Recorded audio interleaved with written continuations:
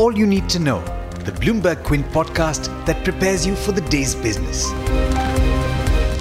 Brought to you by IIFL Securities, India's leading broking firm. Good morning. You're listening to the Daily Morning Update from Bloomberg Quint and I'm Alex Matthew. Today is the 22nd of January. Now, there weren't a lot of queues for the Indian markets from overseas because the US markets were shut. It was Martin Luther King Day.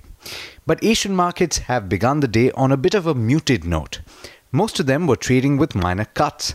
The Nikkei in Japan was flitting between gains and losses last I checked. But one of the big updates from the commodity space is that crude oil prices have settled overnight at a 2-month high in New York amid a pullback in US drilling activity. Also, the ongoing US-China trade talks have left an uncertain outlook for demand.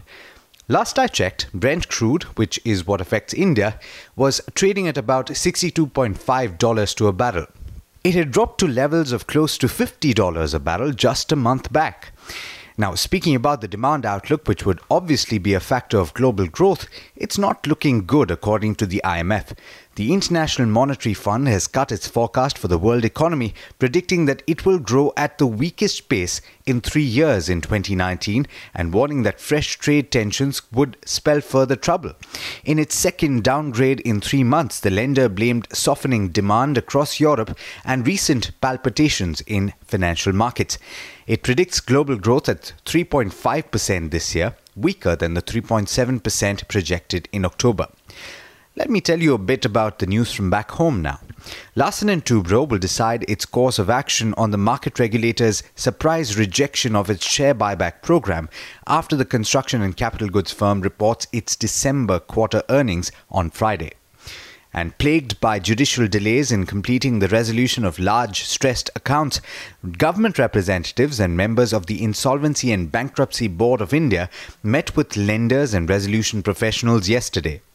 On the agenda was looking for ways to speed up final resolution plans for the 12 large corporate accounts that were referred for insolvency in June 2017. The Central Board of Direct Taxes has directed the taxman to withdraw all appeal cases pertaining to certain monetary limits and parameters from various courts by the month end as part of the government's drive to end frivolous litigation. In other news from overseas, President Xi Jinping stressed the need to maintain political stability in an unusual meeting of China's top leaders, a fresh sign of growing concern about the social implications of the country's economic slowdown. The UK Labour Party is calling for a vote in Parliament that could well pave the way for a second referendum, raising the possibility that Brexit itself could be reversed. And Japanese Prime Minister Shinzo Abe and Russian President Vladimir Putin meet in Moscow today to discuss the territorial dispute over 4 islands that's prevented the two countries from signing a World War II peace accord. And with that, it's over to Darshan Mehta for the trade setup for the day in India. Morning, Darshan. How are we looking ahead of trade in India? Hi Alex, good morning. Good morning everyone. The US markets were shut. Global cues are absolutely muted. Even on the commodity side, nothing much is happening. And even the SGX Nifty is indicating an absolutely flat start. But we're in the midst of earnings season. Asian Paints is the only Nifty company that will report numbers today. But in terms of other numbers, Alembic Pharma, Havells, HDFC Standard Life, ICICI Prudential Life Insurance, Oberoi Realty, Reliance Nippon Asset Management, Shree Cement, TVS Motors, and Syngene are the companies which will report numbers today. In terms of numbers after market hours, strong numbers were reported from HDFC AMC. Net profit grew 25% on the back of lower upfront commissions and higher other income. Even there was an increase as far as the AUM was concerned. Even L&T Finance, strong set of numbers. NII was up 51%. Profit was up 80%. Sundaram Finance Holding also decent set of numbers. Profit was up 55% for the company. Pondy Oxide, strong set of numbers. Revenues up 7%. Profit up 40%, and EBITDA margin increased to 8% versus 6.5%. Slightly better set of numbers from Just Dial. Revenues up 15%, profit doubled. EBIT margins at almost 24% compared to 23.6% last time around. In terms of weak numbers, Sasken Technologies, not that impressive. Revenues were up 7%, profit was up 7%, but the EBIT margin saw a decline of over 100 basis points. Zensar Tech also weak set of numbers when the revenues grew up 7%, profit was down 40%, EBIT was down 16%. Coromandel International also, if you're looking at the revenues, up 11%, profit was down 15%, EBITDA was down 7%. IRB InvIT also came out with a rather weak set of numbers. Big news for today will be Prabhat Dairy. They plan to sell their entire dairy business to a French company, Lactalis, for 1,700 crores. This subsidiary which they are selling contributed 98% of the total consolidated revenues of Prabhat Dairy, and they intend to share a substantial portion of the sale proceeds with shareholders. What they intend to do now is further develop its cattle feeds business post this sale.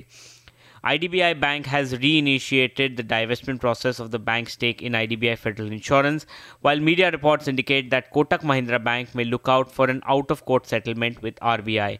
Two brokerages which are important today. Macquarie has initiated on Nestle with an outperform and a target price of 12,994. They're saying it's the best way to play the packaged food goods space. Market share wins in core categories have led to strong volume growth, and premium valuations will sustain on the company. CLSA has cut the target price on Ashok Leyland to 75 from 85, maintaining a sell, and they believe that the truck industry is likely to enter into a downturn after 5 years of upcycle.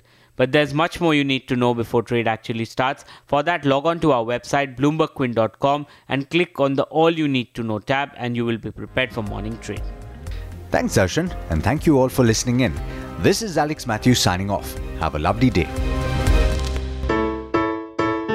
I hope you enjoyed listening to All You Need to Know. Did you know that you could listen to the show on the IVM Podcast app?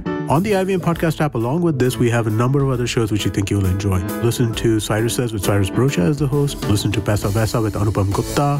The Scene and the Unseen with Amit Verma. Or Shunya One hosted by Shiladitya Mukhopadhyay and myself. Check out the IVM Podcast app to get more talk content that you will enjoy.